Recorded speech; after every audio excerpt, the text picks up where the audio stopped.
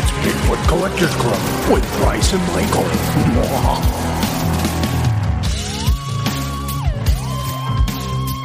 I know a ghost story or two.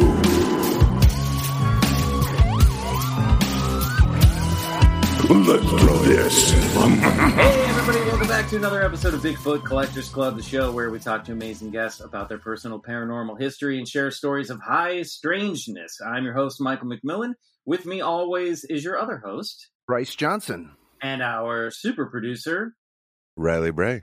It's week 2 of Wet Hot Alien Summer, a summer-long event where we are focusing on UFO and alien stories. Yeah. That's what we are doing. Why? I can't even... Dude, this fucking quarantine, I don't talk to anyone but dogs now. So now I literally don't even know. I'm losing my ability to speak. Jesus. Joining us this week for the celebration is actor and comedian... comedian. See, I don't get ready, guys. Buckle up. This is going to be a tough episode. You know him from Comedy Bang Bang, Younger, and the podcasts High and Mighty, Raised by TV, and Action Boys. He's got 3 of them. Boys and girls, more coming. Yeah, please give a warm Club Scout summer camp salute to Mr. John Gabrus. Yay! Dude, John, thank you so much for joining the show. Are you kidding me? Thanks for having me. John and I met at a wedding a year ago. And, when people say, get this person on the show or get that person on the show, sometimes it takes a wedding, introduction, and then a year before two actors in Hollywood can coordinate to getting on a podcast. Did we also do a Gravid Water together? Yes. Or a AFCAT or something like that? Because I feel like we started the conversation there. We were like, definitely. Then 18 months later, we're at a wedding together. And we're like, that's definitely. Right. And then that's right. Later, I'm currently recording the episode. Yes, that's right. I was thinking, I don't think I met him at the wedding. I think we had worked together. So that's it. It's been 2 years. It's been 2 years now. And I'm 100% ready to let you and Bryce down big time. Fantastic. Finally, we booked him, and the guy has no alien stories. What? You're the one. Well, you're a big action movie guy. I take it from the name of your podcast, Action Boys. That's correct. I'm a child of the 80s and 90s. The only way I could connect to my father, who was like a blue-collar tough guy as a little young movie and theater buff, was through action movies. So what was your first rated R action film that you saw? Ooh, I saw T2 in the theaters, and I would have been like 10 or 11 when it came out. But nice. There was a lot of that because my dad worked like weird hours. He worked 3 to 11. So in the summers we went to the beach, but if it rained, he would take us to the movies, and he would only see movies he would maybe want to go see. And I'm the oldest of 3 boys, so we would be like 12, 10, and 8, and we'd be seeing like Best of the Best in the theater or some shit like that. That's amazing. Over the top. Yeah. The amount of like, I'm so glad it didn't truly inform my points of view on like foreign policy, women, and violence. But it's crazy how much action movies and like the culture and diet of them is being reflected in society now. And it's like, I'm glad I was smart enough to be like, guys, this isn't the real world, but I'm worried that like a lot of people don't know that. Oh, I think that's the world we live in. You need some Dances with Wolves in there, and some Philadelphia, and some things to sort of even them out. Dances with Wolves. Yeah. Wow. I can't wait for your kids to be like, Dad, this movie fucking sucks. You guys need some Dances with Wolves in your life. A 3-hour movie about a white Native American. Yeah. I mean, Bryce, this is like the most cultural appropriated film of all time. And you're holding that up as an example. It's a classic. How dare you? You know, I just got my daughter to watch Alien last night, and holy shit, it still holds up so well. My son wasn't having it. He zoomed out of the room as soon as like some of those crazy sounds started pouring in. But man, it's a classic fucking. It's like a slasher movie made but with aliens, good. And it still holds up. Like every scene, every shot, every set piece, you're just like, God damn, like it's so good. Aliens is my favorite of the sequel. Mine is too. my favorite. Oh my God, totally. But the first one holds up in a very weird, small. Like you realize, like once you understand how movies are made, and you're like, this is really small and scary for a movie that takes place in like outer space and these cool ass aliens, but you see them so infrequently in the beginning that it's like a fucking zombie movie. It's so perfect. So well, good. there's like such great like subtle world building in the first Alien as well, because you've got like the whole Weyland Corporation talked about, but it's off screen. You've got the robots, you know, like Ian Holm. Like there's all this like great stuff that they build in that entire movie that alludes to a larger universe that you really don't see until the later films, which I always loved. I mean, this is kind of why I was talking about this, because action movies and 80s movies were sort of an introduction for a lot of us into the world of aliens and UFOs, quite literally. You know, Sure. that was my first rated R film that my dad ever showed me, was Alien and Aliens. We did like a double feature one Saturday afternoon at home. Oh,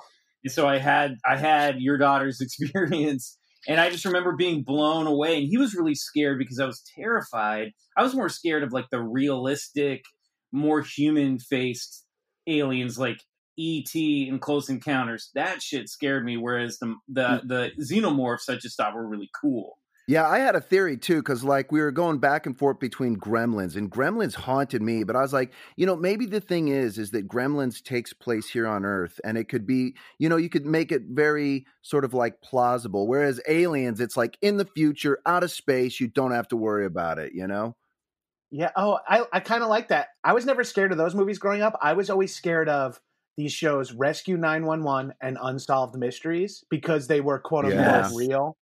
Now, in hindsight, you realize a lot about Unsolved Mysteries last week. That show fucked me up. Like the Robert Stack's like opening monologue would be like, I need to shut my door, put my pillow over my head because I can hear my dad watching it in the other room. It's so upsetting. Yeah, that's a classic. Well, we're going to get into John's personal paranormal history, but before we do that, we have some Facing news. You were late, bro. We nailed it that time. No. Did you? Yeah, in my headphones, we fucking crushed it, dude. Are you kidding me? That's all that matters. That's all that fucking matters, bro, is when Sure, I hear it. Okay, so we have a couple news items this week. John, feel free to jump in to comment on any of this. This is a story that a bunch of listeners and friends of ours sent me. There may be more than 36 intelligent alien civilizations in the Milky Way, scientists say. This is from CBS News. Humans have long suspected that we are not alone in the universe, and now scientists have said there may be dozens of alien civilizations lurking not too far from Earth. Some of them may even be advanced enough to communicate with us. According to a new study in the Astrophysical Journal, scientists at the University of Nottingham estimate that there is a minimum of 36 communicating intelligent alien civilizations in the Milky Way galaxy. They say the estimate is actually conservative. It's based on the assumption that intelligent life forms on other planets in a similar way to how it does on Earth, using what they call the astrobiological Copernican limit. The researchers assume that if Earth is not special, if an Earth-like planet forms in an Earth-like orbit around a sun-like star, hosting a civilization that develops technology in a similar way to humans, there would be approximately 36 Earth-like civilizations in our galaxy. In this case, other technological civilizations would be sending out signals such as radio transmissions from satellites and televisions on a similar timeline as humans, also attempting to find other life forms. To quote Jeff Goldblum from Jurassic Park, life will find a way. That was your Jeff Goldblum. Pretty good. I'll take a 6 out of 10. That was Life more like will find a way. That was Art Bell. I mean, George Norrie, actually. Yeah. Oh my God. So so it's kind of cool that in Wet Hot Alien Summer, of course, we're getting this news that there might be life right here in the Milky Way galaxy. What do you guys think? That's so exciting. It's so funny. I feel like every 3 months, maybe it's less frequent than that, but like every few months, there's like an announcement that's like, yep, well, as we suspected, this new input about aliens. And it's just like quarterly we find information, like, and it feels like the same news story often. It's like, could be up to 30 species. There, the moon has gas or whatever. You're like, wait, what? And like they just keep telling you, and I'm like, What is this slow trickle of information? Wait up and hold up an alien head for us, like at a fucking press conference, or tell us more. I know there's more. The moon has a gas station. That would be good. That would be a good headline. It's $3.75 a gallon though, so be careful. Yeah, right. Pricey. It does feel like sort of a new Copernican age where we're like finally starting to come to grips with the fact that we are not the center of, let alone the Milky Way galaxy, but the universe, that for every star that we see, the billions and billions of stars, there's more than likely probably planets rotating around those stars. And there's got to be at least one in the habitable zone. And so, yeah, it's just like the numbers are going to skyrocket from 36 to, to the hundreds, to the thousands, to in the millions. I think in the next few 10, 20, 30 years. But it's weird how the parallel between what's happening on Earth or in America and what's happening in the galaxy is like, hey, it turns out white straight men aren't the center of American society. And it's like, well, guess what? Humans aren't even the center of fucking society, people. And it's like, yeah, we got to start thinking I'm not trying to compare race or religion or sexual orientation to aliens, but I'm just like, zoom out. Well, we're all fucking ants. I think that's actually a really good point, John. And this might be in a little bit more of a like woo-woo side of everything, but like, it does kind of make sense that as we are raising our global consciousness and our social consciousness here on the planet, we're also kind of elevating our galactic consciousness as well. And like, we're not going to be ready for interaction with alien life outside this planet unless we have our shit together here on Earth, as far as I'm concerned. Yeah. Now, my question is aliens going to be the thing that brings us all together? Because then, like, people of all colors, financial backgrounds, classes, religions, we can all hate aliens together. Yeah, well, that was the old Ronald Reagan speech at the UN. I often think that if an alien threat, how fast we would come together. That was your Goldblum again? That was Goldblum. That was Goldblum. That sounded like Goldblum that time. Yeah. That was good. So this also brings up the article sort of makes a point about all of this. Previous calculations of alien life have been based on the Drake equation, which includes 7 factors needed to find the number of intelligent civilizations, written by astronomer and astrophysicist Frank Drake in 1961. The estimates have been extremely broad, ranging from 0 to a few billion civilizations. So basically, it goes on to say that if we find intelligent life, it is common, then this would reveal that our civilization could exist for much longer than a few hundred years. Alternatively, if we find that there are no active civilizations in our galaxy, it is a bad sign for our own long-term existence.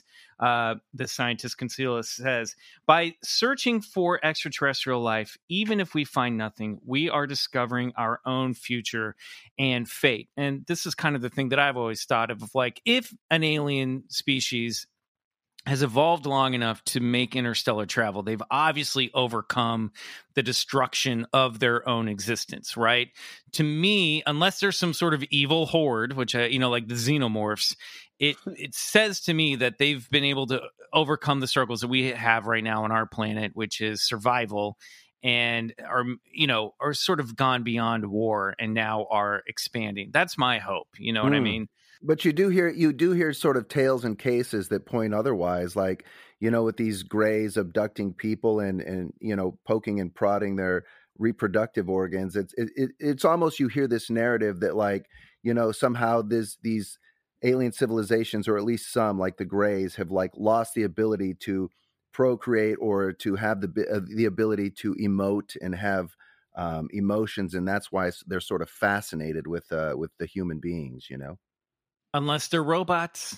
Maybe Unless they're just robots. they're drones. Exactly. I don't know. Who knows? Who the fuck knows? But speaking of which, speaking of aliens visiting this planet, I don't know how we missed this story. This comes from last May, and fortunately we have a recent update, so I'm going to try to nutshell all of this for you guys because we got to get on with the show. But Bryce, I don't know if you saw this, but there's been some big UFO activity in Brazil over the past month, especially in mid-May. Yeah. There was this huge thing where, John, people were watching what they claimed were like blue orbs flying around the sky, red and yellow lights. A lot of people filmed this, put it up on Twitter and Reddit, and then Reddit monitors and Twitter moderators started taking down these videos. And this huge conspiracy came out, grew in its place, that there was a UFO that crashed in Brazil and that the Brazilian government was covering it up. Oh. So this is from Vice. This is from May 15th, so over a month ago now. But UFO over Magé, Brazil, sparks social media panic and conspiracies. Brazilians in the municipality of Magé, just north of Rio de Janeiro, reported seeing mysterious illuminated objects in the sky on Wednesday. Several videos of the objects exploded on Reddit and Twitter, sparking incredible speculation about a crashed UFO that has been picked up widely in the Brazilian press. So there are all these videos, and some of them are really cool. Some of them actually look like firsthand, like just orbs flying around the city skies. And then there are these other ones that are like, they have like giant Mothership. blue beams, blowing in, like illuminating the entire night sky. There's like lasers shooting out of some of them. And then speculation, Awesome. I know. And then speculation went on even further because people started Googling this town in Brazil, and in this Google image search, there is literally a flash of light over the town that is in the shape of a flying saucer. And people started going, this is where the saucer crashed. And someone from Google had to contact them, had to make a quote saying, in this case, what people are seeing in the imagery is a reflection that is temporarily overloading the satellite sensor. Essentially, the sun reflected off the surface of that building at just the right angle to briefly blind the satellite. This is a pretty common phenomenon known as saturation or blooming. But that didn't stop Twitter and Reddit from blowing up over the past month that there is a UFO conspiracy, a UFO crash, and a cover-up taking place in Brazil. Now, MUFON, as of 4 days ago, according to the UK Express, that paper that is obviously a very reliable source of news. Very credible. Very credible. They said that the MUFON has looked into this, and they've basically said we've investigated all of this, we've looked into all the sources, and this is 100% a hoax. So MUFON has decided this is all bullshit. But some of the early reports and some of the early videos really do just look like cool shots of orbs flying over Brazil. So maybe it started off as one thing and then it got fictionalized as the momentum grew. This is my constant struggle in my desire to believe versus my understanding of the power and the lengths a government will go through to just make a dollar. So like any story like this, I'm like, oh fuck, please let it be. But I'm also like, it's easily the American Air Force like testing out new ships too, that they're gonna like. Just the military industrial complex is so it's so in the back of my mind, and especially now with just like the absolute distrust of the government. My fucking Fox Mulder trust no one. But like I want this to be real so bad, but in my head, if it comes out that it was like the government's fucking around with new toys, they got busted, they needed to hide it, would be equally believable, and that's the bummer. And that is a victory for them, keeping the mystery going too. Totally, it's so difficult. Yeah. Well, then it mutates in all these other branches of conspiracy theories. Well, then people will go, yeah, but where do they get that technology? Where do they get it? They know UFOs exist because they have them, and they're building their own. And new tech is fucking cool too. If they're like creating UFOs for the government, fucking that's rad. You know what I mean?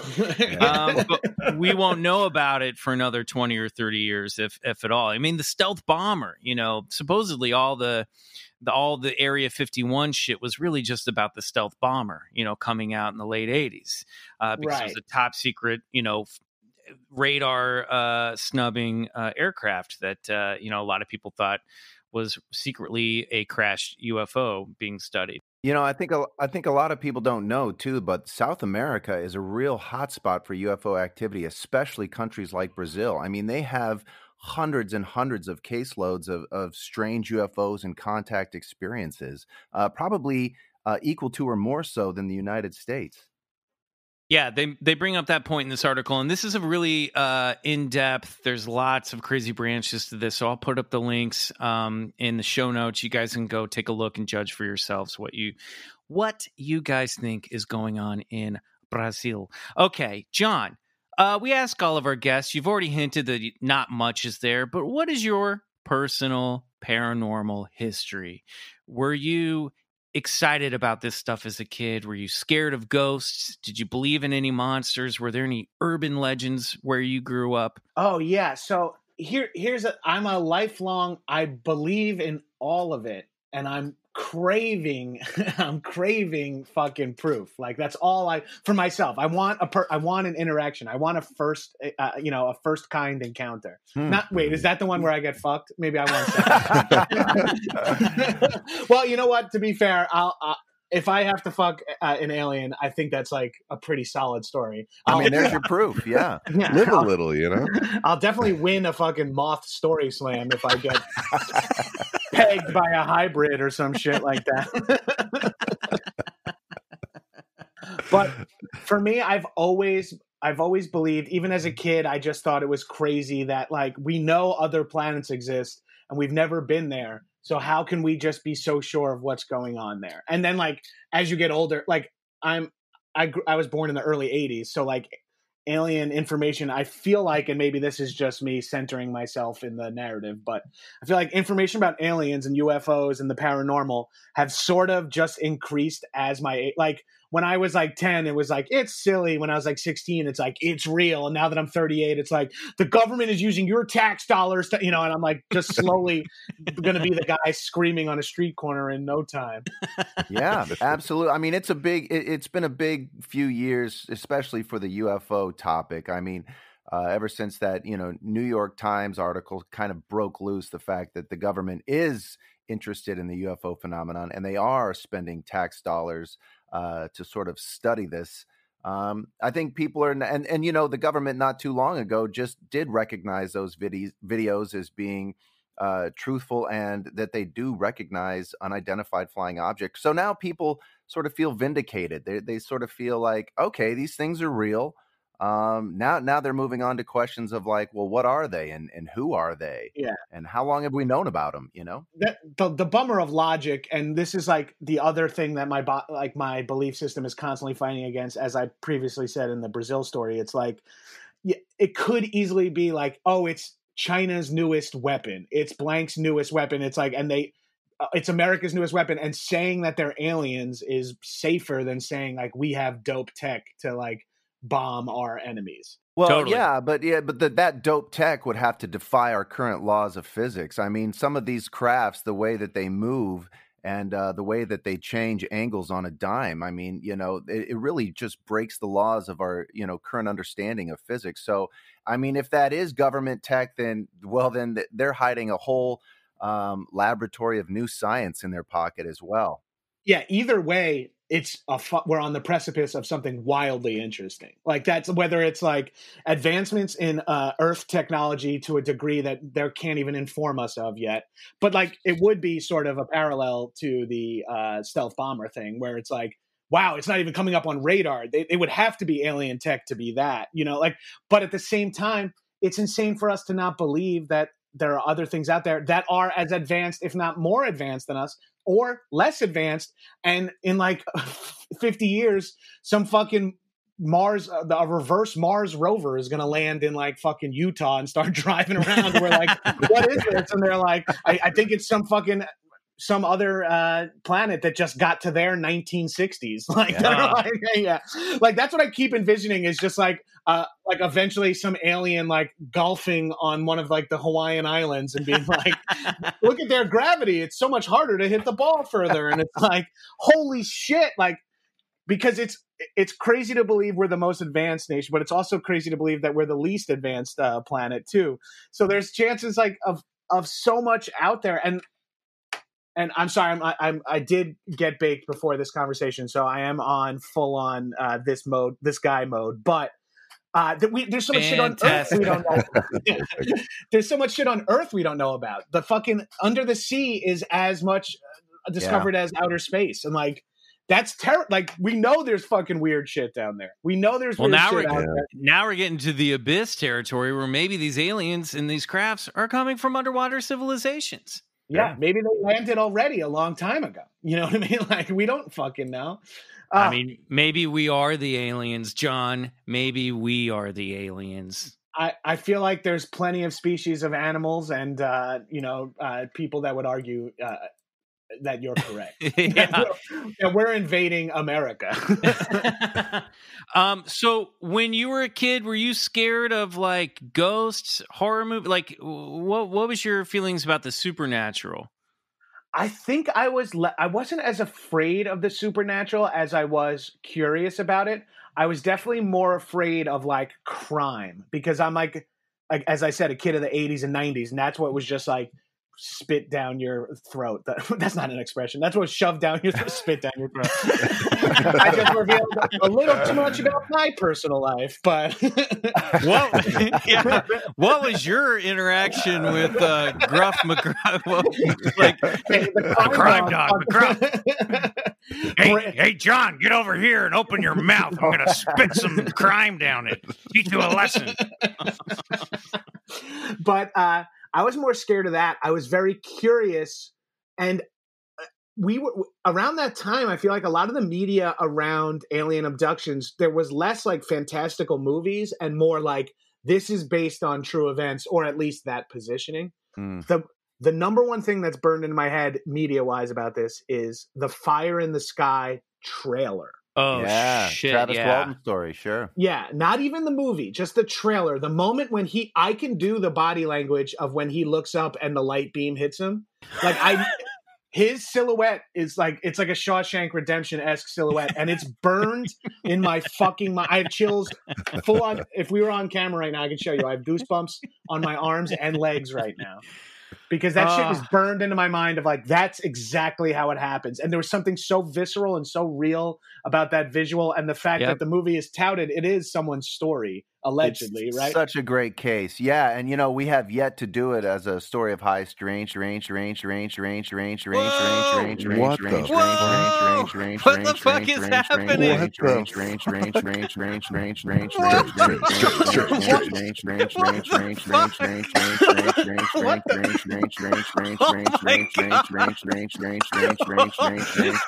Listeners, we are freaking out.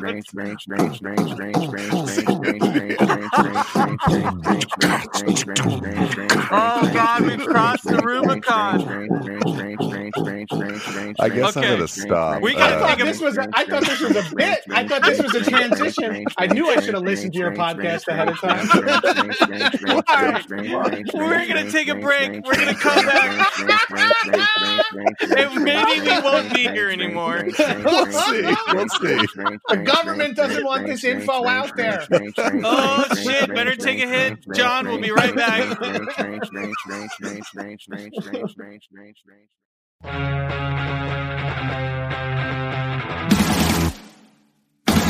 Okay, welcome back, everybody. Bryce, are you okay? I think so, man. I don't know. There was a big bright light that came into the room, and then I don't remember anything after that. But here I am. Oh my God. Oh shit, dude. That was fun. I'm sorry. That was too weirdly timed, man. I think what's Zencaster's are they sharing our information with the CIA and shit? I'm concerned. Almost definitely. Yeah. I'm very concerned that this is not as secure as we once thought. Oh my God. Gabrus, I was going to say the thing that reminded me of first of all, by the way, it's been like 10 minutes and it took us a while to recover from that incident. It really did. It's not like I'm just brushing this off. It really blew our minds. That scared the shit out of all of us. Bryce was like, what happened? We were like, dude, you got pulled inside out. Some interdimensional being reached up through your ass and then pulled your face out through it. And we all witnessed the audio of it. I mean, I feel good. I'm pregnant with kittens.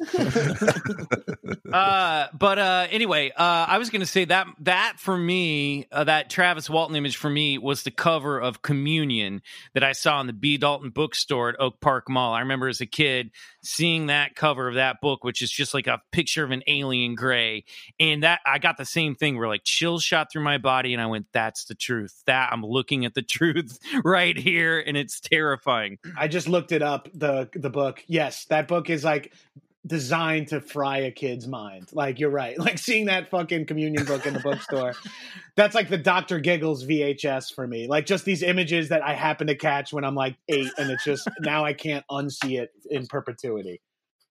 I think the thing that scared me about all this stuff, and like especially like Robert Stack in Unsolved Mysteries, who could like he would narrate a UFO landing just as straightforward as he would narrate a kidnapping. You know what I mean? Right, So he made everything sound just as equally plausible. And the thing that fucked me up about it was I felt like, okay, when I was little, I thought these things existed, and then grown-ups told me they didn't. And then once I got old enough to peek into the grown-ups world, the grown-ups world is full of people saying this stuff exists. Isn't it crazy when you're like that moment? I don't know what that moment is called. You're like, when you mature enough to go like, hey, I just noticed that sometimes adults are lying for their own benefit. And then you're like, wait a minute, that unlocks a lot of shit. I was told to implicitly trust police officers. Wait a minute, I was told what's in the books is the history. And then you're like, wait, and then that's what activates this conspiracy shit. If we don't keep secrets from people as they grow up, I think things are a little more easier to process. And we're not like, what else is a lie? Because once you believe that adults are lying to you, you're 2 steps away from who did kill JFK. You're 2 steps away from like asking questions about any event in history. Yeah, it's a great point. I mean, you know, the trust in our government is at an all-time low since the for the last 200 years. I mean, it's something down like 30%.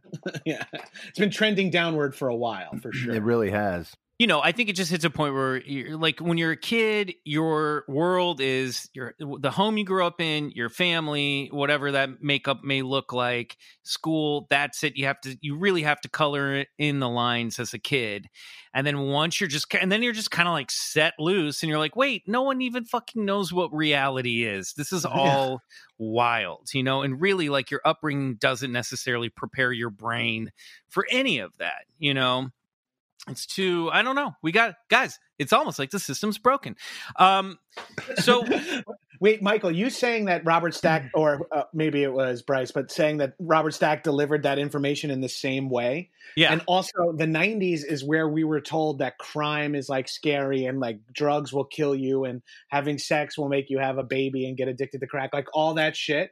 So we're just getting that propaganda all day long in school and in extracurricular activities. So you're primed to believe that. So if Robert Stack delivers like an adult man kidnapped a child from a blah, blah, in a van, you're like, of course I know that's true. And then he's like, an alien landed in Washington. You're like, of course that's true. Like, you've been developed to believe one thing. So when an adult authority figure tells you something else, you're like, got it. And then you grow up and become a 41-year-old man who gets together with his friends and makes this podcast and still has no answers and maybe more questions about the world and himself than ever before. Yep. All right. Gabrus, we have a game that we like to play with all of our guests. I'm going to go down a list of phenomenon, rapid fire style. And you're going to, if you're into it or open to it, you're going to say, believe it. If you don't believe in it, you're going to say bullshit. This is a game that we like to call bullshit or believe it. Believe it, believe it, believe it, believe it, believe it, believe it, believe it, believe it, believe it. I thought if that happened again, I would have just fucking believe. All right, here we go. Gabrus, on your mark. Get set. Ghosts. Believe it. UFOs. Believe it. Bigfoot. Bullshit. Little gray aliens. Believe it. Out-of-body experiences. Believe it. Demonic possession. Bullshit. The Bermuda Triangle. Bullshit. Alien abductions. Believe it. Loch Ness Monster. Bullshit.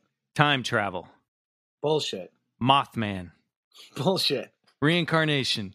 Bullshit. ESP. Believe it. Haunted houses. Bullshit. The Illuminati. Believe it. There's a face on Mars. Bullshit. Skunk ape. Bullshit. Heaven. Bullshit. Hell. Bullshit. Sea serpents. Bullshit. Poltergeists. Bullshit. Chupacabra. Bullshit. Atlantis. Bullshit. Life on other planets. Believe it. Parallel dimensions. Ooh, bullshit. The apocalypse. Believe it. Life after death. Bullshit. Woo! Wow, well you're played, more yeah. bullshit than believe it. That was surprising. Yeah, I find I have a hard time with cryptids and anything religious. Mm-hmm. You know what I mean? Right. Like, so those are the two worlds. I said believe it for ghosts, but I believe in aliens more than ghosts. Does that make sense? Like, Yeah. I don't. Yeah. I believe in the and I also believe that a lot of the paranormal stuff outside of alien stuff can be explained away in like thousands of ways. Like, there's just too many other justifications for stuff like that in my book, and less so for alien. Like, it just feels to me that it's more believable that the universe is bigger than we think, than that there is a otherworldly presence on here with us. So when you think of Bigfoot, what do you think of? What do you picture in your mind? I picture like a Harry and the Hendersons kind of Bigfoot, like a big ape-esque, ape man hybrid that lives in the deep forest. And is there just one, or are there a species? Ooh, that's a good question. I believe that it either was a species, like, if I had to start trying to justify Bigfoot in my head, I would say maybe at one point there was a species and there was one that was left over, or it's legend, or there are some sort of like bear-like animals that we don't see too frequently. Interesting. That's interesting. Whenever someone says bullshit on Bigfoot, just because, it's the namesake of our show and we're not really focusing on Bigfoot this week, I'm always curious because, like, we have our own ideas about it. And then I realize that for some people, Bigfoot's kind of like Santa Claus. You know what I mean? It's just like this hairy man who lives in the woods, whereas we are so far down the rabbit hole that we're like, it might be a species from another dimension that crosses over here to eat plants. Yeah. Well, it's hard to discount the hundreds and hundreds, if not thousands, of eyewitness testimony of people who have reported, especially hunters who have reported seeing this thing with their own two eyes. So yeah, I'm with you. It seems very fantasy-like, but man, I have a hard time sort of looking at all the evidence and saying that there's nothing there. See, my main issue is with eyewitness accounts. Like, that's the thing that always breaks down for me, because, like, as we know from the criminal justice system and from stuff like this, not only do people lie, but people make mistakes way more frequently than people lie, probably. Mm-hmm. And I just think a lot of that stuff can be explained away. Like, it's rarely corroborated. Everyone has cameras on them now, like, full time. You know what I mean? Like, if there is a Bigfoot, there's a reason why we're not learning about it. And I feel like it could easily just be some fucking 8 people saw this one dude who, like, lived in the woods fucking full nude, and he was a bodybuilder or something like that. like you just described Bryce's future. Fingers crossed. if I play my cards right, I could end up being a fully nude furball living in the fucking Pacific Northwest, and I would love it. So you've never ever had anything that you've witnessed, seen, or experienced, you're like, that was fucking weird, and I don't know how to explain it. Yeah, I've had moments like that, and trust me, I'm seeking out weird experiences. I'm doing hallucinogenics when I'm in the woods by myself. I'm constantly I'm doing things to be like, let me get connected. Let me open up the third eye. I'm seeking out knowledge. I'm very curious, but I just, you're doing the work. Yeah. What's the closest you think you've gotten? There's like this haunted, street on Long Island where I grew up called, Mount Misery. And it's like a road that goes through the woods, and allegedly there's like is an abandoned church on this road, and allegedly like Satanists have it at night, and if you drive by and the cross is upside down, you better get out of there. Don't go at night. They've seen like figures hanging from trees and stuff like that. That's what the legend is. But one time when I did drive that street, we did have some sort of weird headlights behind us for a long period of time. But then when the street, like the dirt road eventually narrows so much that you have no choice but to do a 3-point turn. And then the headlights behind us went off. And by the time we turned around, there was no car there, if there ever was a car. Like that was that's most creepy. Yeah, it was truly creepy. And in the horror movie sense of it, we're banging out a 3-point turn in my friend's car, which was a 1975 Ford LTD, which was about the length of a fucking station wagon, but was just a car. The hood was like the longest hood I've ever seen on a car. So we're doing like a 21-point turn in the woods with headlights facing us that then just go like, and we're bugging out now because we're like, this person's going to do something to us. But I'm like, hurry up and get facing that way and get your lights on so we can see what's going on. And by the time we do that, there's nothing there. And it was like true horror movie, like 2 girls, 3 guys. We were drinking and smoking and like, let's go for a drive to the haunted street. Like everything about it is as cliche and as narrative as you would imagine. But that's great. I still felt something there. Again, for me, it's just as believable that there are assholes who hang out by the street that's supposed to be haunted and like half prank people as there is that it is like something supernatural there as well. Right. But which came first? Oh, yeah. And that's the thing is like, was there one event or smaller events that now is being perpetrated in a larger way? Like, was there 1 or 2 actual abductions, and then that implants the idea of abductions to people when they have mental breakdowns or weird spells or some sort of misfiring in their neurological system. But since they know about alien abductions because a handful of them were real or whatever. Like that's the thing. It's like, are we talking about one indicative event? Or are we talking about a plethora of events? Or are we talking about it never really happened and it's sort of a collective hallucination, a collective misinterpretation, like a subconscious Mandela effect? What the fuck am I talking about? Hey, you're making sense, man. Believe it or not. This is the podcast for that, I guess. Yeah, it is. You're talking about the collective unconscious. That was sort of Jung's theory on strange things. Yeah, and then what gets it implanted there? Like an actual event, or is it just sort of like are people being possessed, or does everyone have sleep paralysis? Are people have like there's like sort of, or does the idea of demonic possession lead us to sleep paralysis, or is it if B then A?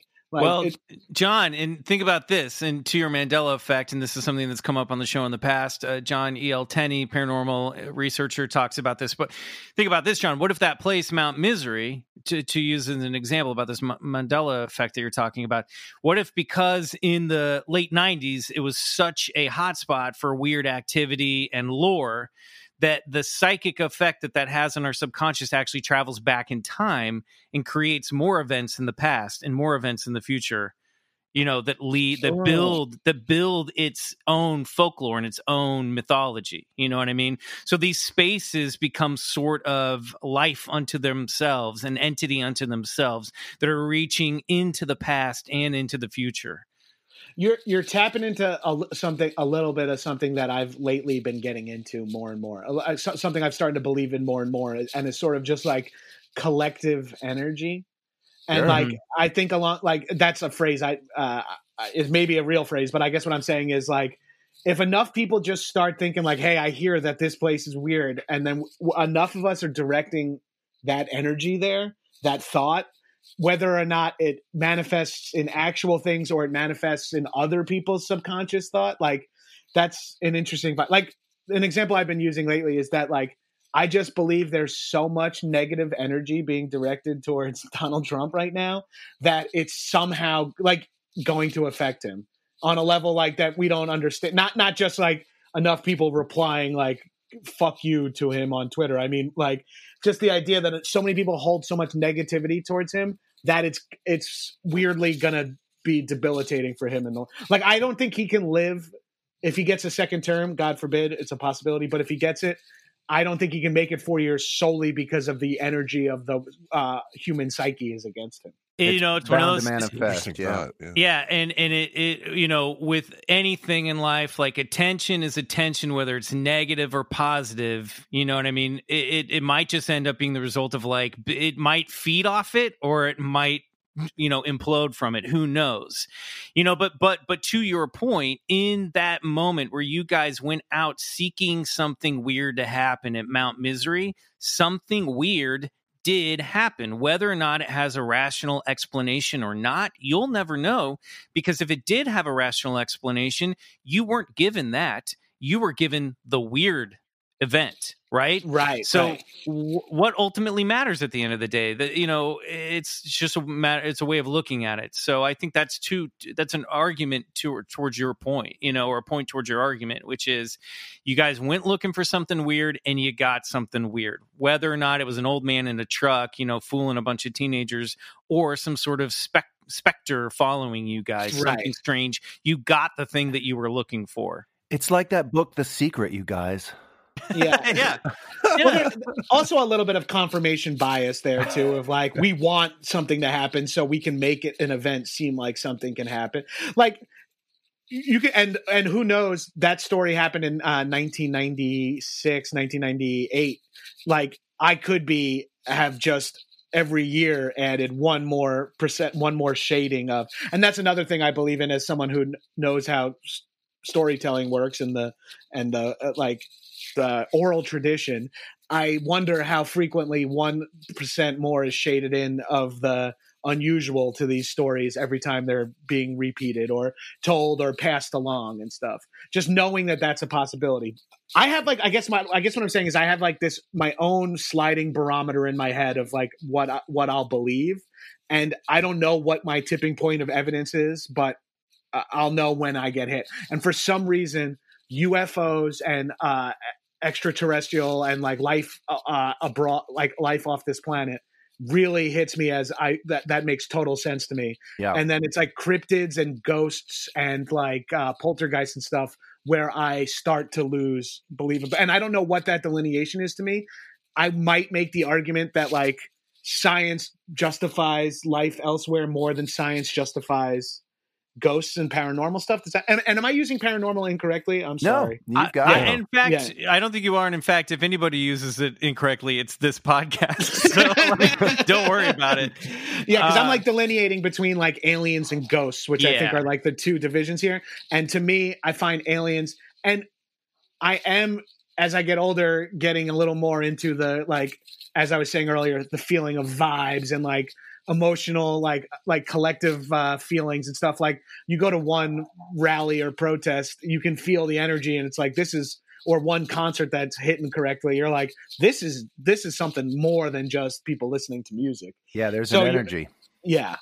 So that's where that's my line. But I'm dying to have a ghost interaction. I'm dying to see for real, an unexplained beast, and cryptid is the right word for these guys, right? Yep. Yeah. But along the same lines, cryptids are the thing that makes cryptids potentially believable for me is the fact that there's swaths of undiscovered parts of the ocean and Earth still. There might be things on this planet that we're calling cryptids, but would we have called a wolverine a cryptid in the 1600s when we first saw that guy? At some point? Yeah. Well, or the Komodo dragon is the perfect example of that. Yeah, the giant panda, Komodo dragon, large giant squid, all those things were later validated by science. Yeah. The definition of cryptid, I think, is just literally a hidden animal. It's just an animal that hasn't been quote unquote discovered and cataloged yet. Yeah. So, I think all of this is going to play very interestingly into your feedback on today's story of high strangeness, which we're going to hear right after this break.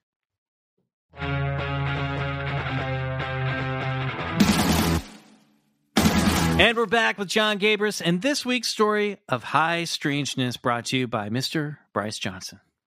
Well, put on your conspiracy caps, Club Scouts, because this next story of high strangeness travels into some strange places. Alien tech, Nazi occultism, anti-gravity, a base in Antarctica, Hollow Earth theory, and even a purported trip to a nearby galaxy in a Nazi-made UFO known as Die Glocke, or translated simply as the Bell. Have you heard of this at all, John? No, I haven't. Okay, great. Well, I hope you're a fan of history because we're about to get into some. Also, make yourself comfortable for 3 hours. This is the last segment. Just a quick heads up. It's 2.5 hours long. Okay, this is where I speed read. In the last year of World War II, as it became more and more apparent that the curtain was closing fast on Hitler's Nazi regime, Adolf, along with most of Germany, realized defeat was imminent. A hell-bent Hitler who was facing the overwhelming advances of Europe's allied forces decided to authorize the no-holds-barred construction of Wunderwaffes, wonder weapons, super soldiers, laser beams, wolf people, and a bell-shaped UFO said to hold fantastical powers. A UFO built with secret technology, possibly given to them by aliens. Some say it was an anti-gravity craft that used zero-point or free energy. Some say it was a time machine that could launch Hitler and a few of his besties forwards or backwards through time. A more Hitler and his besties. Hitler and his besties. Sounds like a show pitch right there. We travel through time. We would travel through time. It's like a Riverdale reboot. You know, it's like of Hitler's teenage years. A more rational mind, however, might recognize it as a last-ditch effort to create a supernatural narrative of superiority and otherworldly dominance. Of all of Hitler's Wunderwaffe projects, by the way, if you're at home, you might want to consider taking a shot every time I say Wunderwaffe. The Bell was the one most cloaked in secrecy. With a wide bottom and a narrow top, it was said to be 12 to 15 feet high and roughly 12 feet wide, made of various exotic metals. Just imagine a giant old church bell with a cockpit inside and a swastika on the outside. Witnesses claim that when the bell was operational, it produced a loud hissing or buzzing sound that caused some German scientists to refer to it as Der Bienenstock, the German word for beehive. The Bell flying saucer was said to be powered by a liquid fuel known as Serum 525, with witnesses describing the fuel as cherry red, violet, or maroon in color with a viscous, dense, and gooey texture. Some claiming this liquid was actually red mercury. The supposed serum was placed inside the large counter-rotating cylinders that spun at high speeds. The rapid spinning, combined with the highly charged electrostatic hull, created an anti-gravity propulsion system that, if powered correctly, could take the craft to unimaginable heights and speeds. I mean, there's always got to be a secret sauce, right? Whether it's Serum 525 or Bob Lazar's Element 115, you need the secret sauce. It's like the part of the story that's like, how does this work? It's just magic. It's just magic sauce. Yeah. Magic goop made it all possible. How we got the magic goop, not important. Unobtainium. It's like, exactly. I think I should state here, in case you didn't know, that the Nazis were obsessed with occultism, supernatural agency, alien channelings, and especially interstellar travel. So much so that Hitler charged one of his top lieutenants, Heinrich Himmler, with organizing a secretive SS group called the Ahnenerbe, a think tank comprised of scholars and scientists from a broad range of academic disciplines tasked with creating and promoting racial doctrines of supernatural superiority to galvanize the German people into believing a made-up mythology that the German people were somehow descendants of a superior and ancient race of Aryans. Sadly, a fictional mythology with an acidic aftertaste that still lingers. Hitler figured that if he could somehow access or even mimic the type of power and propulsion seen in the UFOs floating around the Deutschland, then perhaps the Nazis could use those powers as a bargaining chip to bring the Allies to their knees, or at the least, to the negotiating table to improve the terms of the surrender from the Third Reich. Now, I know you're probably asking, how real was this Nazi bell, and did it really do what it was intended to do? I guess the simple answer would be, although it was indeed a real project with a very real object at its center, it's highly unlikely that it was capable of interstellar travel, because think about it. If it was capable of traversing the stars or traveling through time, as some say, how would a human occupant survive such a voyage? To which you might say, alien oxygen masks. And I would say, okay, touche. That being said, One should never underestimate the prowess and capabilities of Germany's top scientists and engineers, most of which were told to abandon the projects they were working on and get to work on this Wunderwaffe. Unfortunately for them, a lot of them would wind up murdered or missing, including General Hans Kammler, the SS general in charge of the Glocke project, who some conspiracy theorists claim sold his secret tech to the United States in exchange for his life. Most likely he was murdered by his own Nazi troops who were ordered to clean it up. But that was the way of the Nazi party, leave nothing behind. You know, it reminds me of a great scene in that movie 1917, which I highly recommend, by the way, where the lead character, Lance Corporal Schofield, played brilliantly by George McKay, is traveling past a farm's field where all the cows had been needlessly shot by the Nazis, who didn't want the invading forces hot on their heels to have anything about it left behind. Nazis weren't fighting in World War I. Right. Not shot by the Nazis, shot by the Germans. How dare you, sir? Especially, yeah, That's a good point. It's a good point. Valid point. Listen, I'm already nervous we're making the Nazis now too cool. Yeah. So we got to make sure we get some of our facts straight. Right. Anyway, they didn't want meat to feed the armies that were hot on their trail. Anyway, back to the Wunderwaffe. The Nazi Welt scientists and engineers who somehow did manage to escape the fatal grasp of Hitler were more than likely recruited by the OSS, the Office of Strategic Services, a wartime intelligence agency of the United States during World War II and predecessor to the CIA.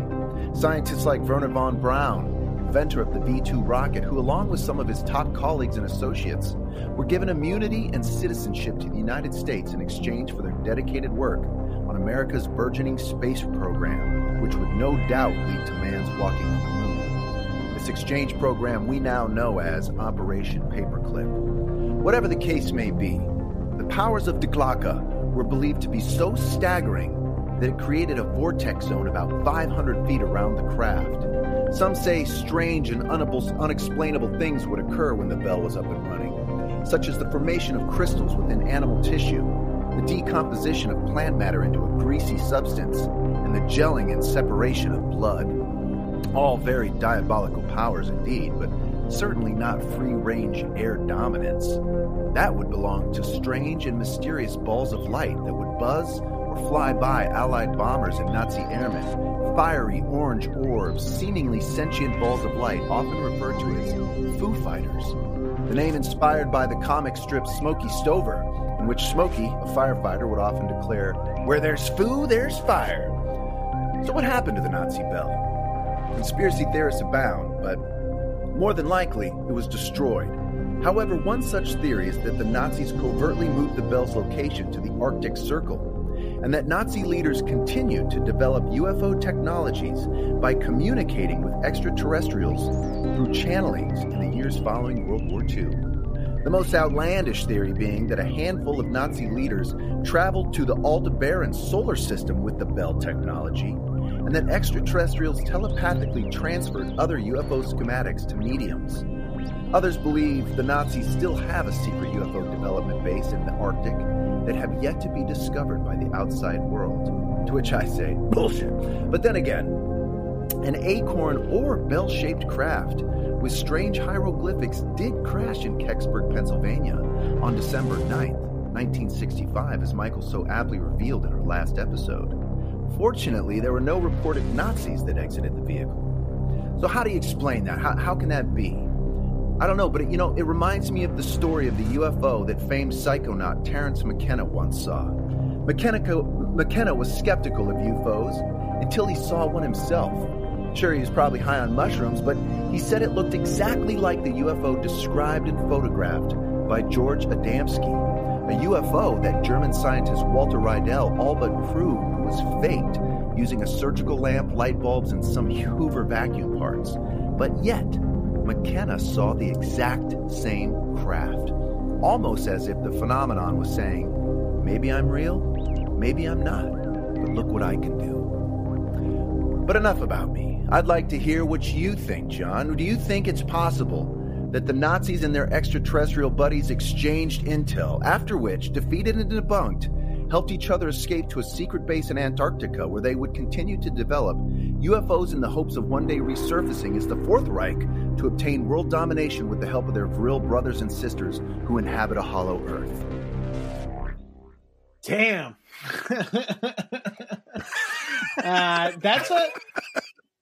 That's hard to determine. It's also crazy to imagine. It's crazy to imagine Nazis working with anyone else, because then that would make them not the superior race. Like if they were learning from aliens, they would be right there having like perfect evidence that they are not the superior race. Like that is a very good point. Yeah, yeah. Like, absolutely. And so hard to believe that they would collaborate with anyone, especially people that different. But also, it sounds like propaganda in the best way too, that information galvanizes Nazis to be like, well, we've got aliens working with us, and terrifies everyone else because it's like they've got aliens working with them. It's an astute point, and you know, it was the propaganda that fueled the entire German people to sort of believe this narrative of this superior Aryan race that was somehow connected, you know, supernaturally to ancient pagan gods of the old lore. When I was researching the Kecksburg thing for last week, you know, I talked to Bryce because I wanted, you know, I realized that there was a connection between the Kecksburg UFO, which is this acorn-shaped craft that crashed in Kecksburg, and the military quickly came in and took it away after, like, you know, dozens of civilians saw this thing. Mm-hmm. There was a connection between this and the Nazi Bell Project. So I said, Bryce, why don't you check this out and let's go down this rabbit hole a little bit. But some of the information that popped up during my research seemed to indicate, and I can't cite the source of this, so I apologize, but that some of this stuff about the Bell and all this stuff could have also been disinformation leaked by the Nazis to kind of throw off the scent of the stuff that they actually were working on. You know what I mean? So some of this stuff could be kind of what Gabrus was saying in the first half of the show, like purposeful, misleading information to make people think that they were working on UFOs. So they were looking over there instead of the weapons they really were working on, you know? Sure. Who knows? There's a whole other subject of UFOs developing UFO looking like craft, like the typical UFO. They developed those too. I believe they were called Reisenbauers or something like that. But you mean like a flying saucer shape? Yeah, like flying saucer shaped aircraft. So they really were trying to control this narrative of like, or at least capitalize off the strange crafts that people were reporting over Germany. So wild. Oh, yeah. I don't know. Gabrus, concluding thoughts. I mean, truly anything's possible. And like, I do believe that if maybe like it would be such a boon to any military industrial complex to design something that was a UFO adjacent, even like, you know what I mean? Like to make something that was a saucer shape that flew would be the psyops alone of having that would be insane. like if the Americans built a flying saucer, we would just fly that shit over our enemies and have them absolutely rattled for life. Like, yeah. Well, you know, it reminds me of the Bob Lazar story in S4. Perhaps that could have been some sort of psyops where he was brought in, told to look at these crafts or to sort of create this narrative that Dreamland, that Area 51 was a secretive UFO reverse engineering technology base, when all they really wanted to do, like we discussed earlier, was hide the evidence of these superior bombers that could fly under radar. It's going to be interesting in the next decade or two with all this drone technology. Like, it's just going to be harder and harder to discern what's a drone, what's man-made craft, and what's an actual legit, like, unidentified flying object. You know, it's going to be so. It almost makes me think that the phenomenon itself, if it's real, is going to have to shift into some new form to keep this whole narrative going. Have you seen someone fly one of those like high powered like production drones? Yeah, that's incredible. A dude on my street has one. He's been fucking around with it crazy in the quarantine. It like can stop on a dime, hover at 8 feet, snap left, snap right, and stuff like that. Yeah. And you would imagine if a dude who lives in a fucking apartment complex in Hollywood can afford that, what the government has that isn't like allowed to be sold to people yet is potentially a fucking size of a plane that can be operated the same way a drone operates. They might be controlling pure energy balls just like floating around in the sky at this point. Who knows? But it brings me back to an earlier conversation that we had, and that's why it's always going to rely heavily on the experiencer or the eyewitness or the contactee to sort of give us the details of their experience, because some of the times they're so outlandish that it couldn't just be relegated to a drone or something like that. That's why these people who experience these things firsthand and they sort of give off these supernatural details that are really just unexplainable and more often than not just completely strange. But no, that's why we have to look and listen to the eyewitnesses who report these things, because more often than not they have nothing to gain. There's no notoriety to be had. There's no monetary advancement through these stories. It's really, most of these people who recount these things do it so against their will, but they do it to for the sake of bringing their story to the forefront so that other people can be aware of these things. But I think that's the only power we as people have, it seems like, because anyone in power is motivated to keep the people out of being informed. Like, it feels like that more and more. This is me going full tinfoil hat here, but it feels truly like the government is constantly lying to us. All positions of power, there's a reason why they wouldn't want people to know the 100% the truth. Every time we get more truth, whether it's how the system works, how prison works, how police work, how taxes work, how like anything that we've always just taken for granted, the more information that people gather, like the more someone has to I've been talking to prisoners, I've been talking to blah, blah. I've been talking to people who claim to have been abducted, because no one in a position of power is going to levy information in any way that doesn't benefit them. So when we see people being the ones that are chipping away at the structured lies and belief systems, that's the only hope we have for stuff like this too, is people like Bob Lazar, and ideally more people who are maybe not necessarily making money or benefiting from being the authority on this topic. Great point. Yeah. Like the dudes, and this is such an awful parallel, but camera phones just catching people doing sketchy shit, catching people being racist, catching police being brutal and stuff. Shit like that is what chips away, because it's just pure information. It cuts through all the bullshit, all the propaganda. And that's going to be the thing, is going to be just more and more people who are like, look what I captured in my drone footage. Look at what the motion capture camera I set up in my yard. Look at what this slow aperture camera that I point at the mountains caught.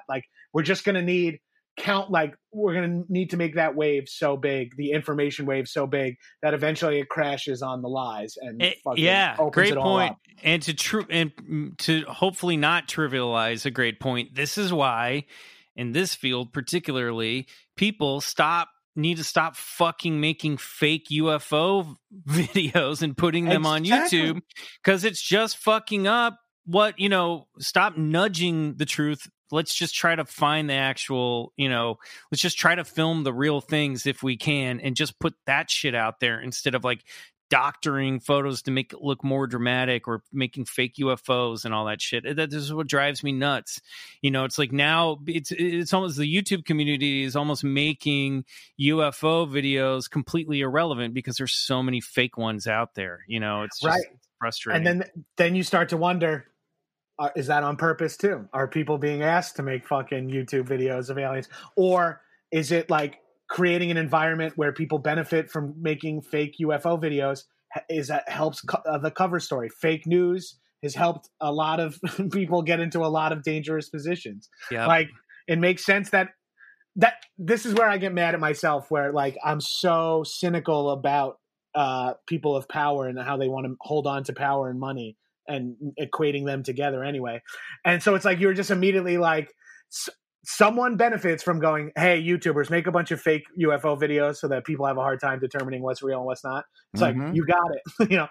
Put a bunch of fake, my family, people in my hometown all fell for fake Antifa postings that people on Long Island were under the impression, due to Facebook lies being spread, that Antifa and Black Lives Matter were coming to smash up their houses and take their cars and shit. It's very Orwellian. Yeah. Yes. We're living in an age where everything is real and nothing is real at the exact same time. It's wild. Well, anything's explainable and anything is debunkable, which is like, I know I've only been spewing that same shit over and over again on this pod, but that's what's terrifying. It's the moment we're in time that we're in right now, and we're all just trying to find our way through it. And I'm glad, Gabrus, that you were here to help us find our way through this week in this moment in time. Thank you so much for being on Bigfoot Collectors Club. John, where can people find you? I'm at Gabrus, Gabrus, on all social media. And you can find my podcast, High and Mighty, wherever you get podcasts, like probably in the app you're listening to this one on. But I also have a Patreon podcast called Action Boys about classic action movies. Actionboys.biz or patreon.com/actionboys. And over there, we have like 8 or 9 free episodes just listed in the site. So go listen to those. And if that sparks your interest, chip in $5 a month for way more movies. Fantastic. I love it. You can follow us on Instagram at Bigfoot Collectors Club or Twitter at Bigfoot Pod, and merch. Head over to we are campfire.media, click shop, and blast away on a number of Bigfoot themed merchandise, t-shirts, etc. Please give me a follow on Instagram at McMills. Bryce is at Mr. Bryce Johnson, and Riley is Peace Drone. Personal plug, I show up briefly in a couple episodes of the new series Perry Mason on HBO, which just debuted this past Sunday night. Awesome. So I'm not a big part, but watch a show for the show, and then get excited when you see me pop up briefly. Bryce, Riley, anything to plug? Not this week. Nothing going on, really. Fantastic. You guys can support the show at home by going to Apple Podcasts and giving us a 5-star review, just like So Like a Rose wrote us. This person said, so engaging. There are only a few podcasts that make me wish I could join the discussion, and this is on the top of my list. They have such fun conversations and bring such great humor to weird topics. So that was a 5-star review. If you give us one, we might read it on the air. And you know what? For shits and giggles, listen to this 1-star review written by Real America. Such wonderful production with zero integrity for guests or research. Garbage. I looked at some of the other. This one's entitled Desperation. I looked up Real America's other reviews, and this person, I'm not going to say he, seems very angry at the Clintons. So keep that in mind when you're reading a 1-star review about our podcast. He liked the production, though. We got him there. Riley fan. They got a Riley fan. All right, everybody. Thanks again to Gabrus. Until next week, I remain Michael McMillan for Bryce Johnson and Riley Bray. Good night. And go get regressed.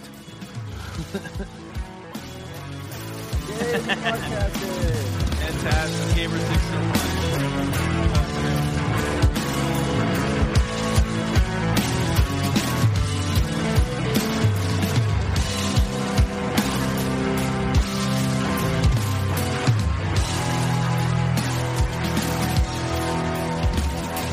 Bigfoot Collectors Club is produced by Riley Bray. Our theme song is Come Alone by Sun Eaters, courtesy of Lotus Pool Records. If you like the show, please rate and review us on Apple Podcasts. It really helps get the podcast to more listeners. To support the show, check out our Patreon page at patreon.com/Bigfoot Collectors Club and unlock multiple reward episodes every month. Hey, this is Eric Malinsky, host of the podcast Imaginary Worlds. Each episode, I explore different sci-fi fantasy genres, talking with filmmakers, novelists, game designers, cosplayers, comic book artists, and anyone who works in the field of make-believe. I also look at the fan experience, asking, why do we suspend our disbelief? You can subscribe to Imaginary Worlds wherever you get your podcasts. Hey guys, Heather Ashley here, host of the Big Mad True Crime Podcast. If you're looking for a true crime podcast with all of the details and none of the small talk, you have found your people. Each week, we dive deep into a new case and learn everything there is to know, from getting to know the victim and the impact their case has had on those around them, to the investigation into what happened to them and who is or might be responsible. And if the bad guy looks like he might drink whiskey by a dumpster or has the social skills of an ogre, we say it because we were all thinking it anyway. As the name suggests, we get big mad over true crime, and I would love to have you join our incredible community of listeners with big hearts and zero time for small talk. Subscribe to Big Mad True Crime anywhere you listen to podcasts and listen to new episodes every single Monday.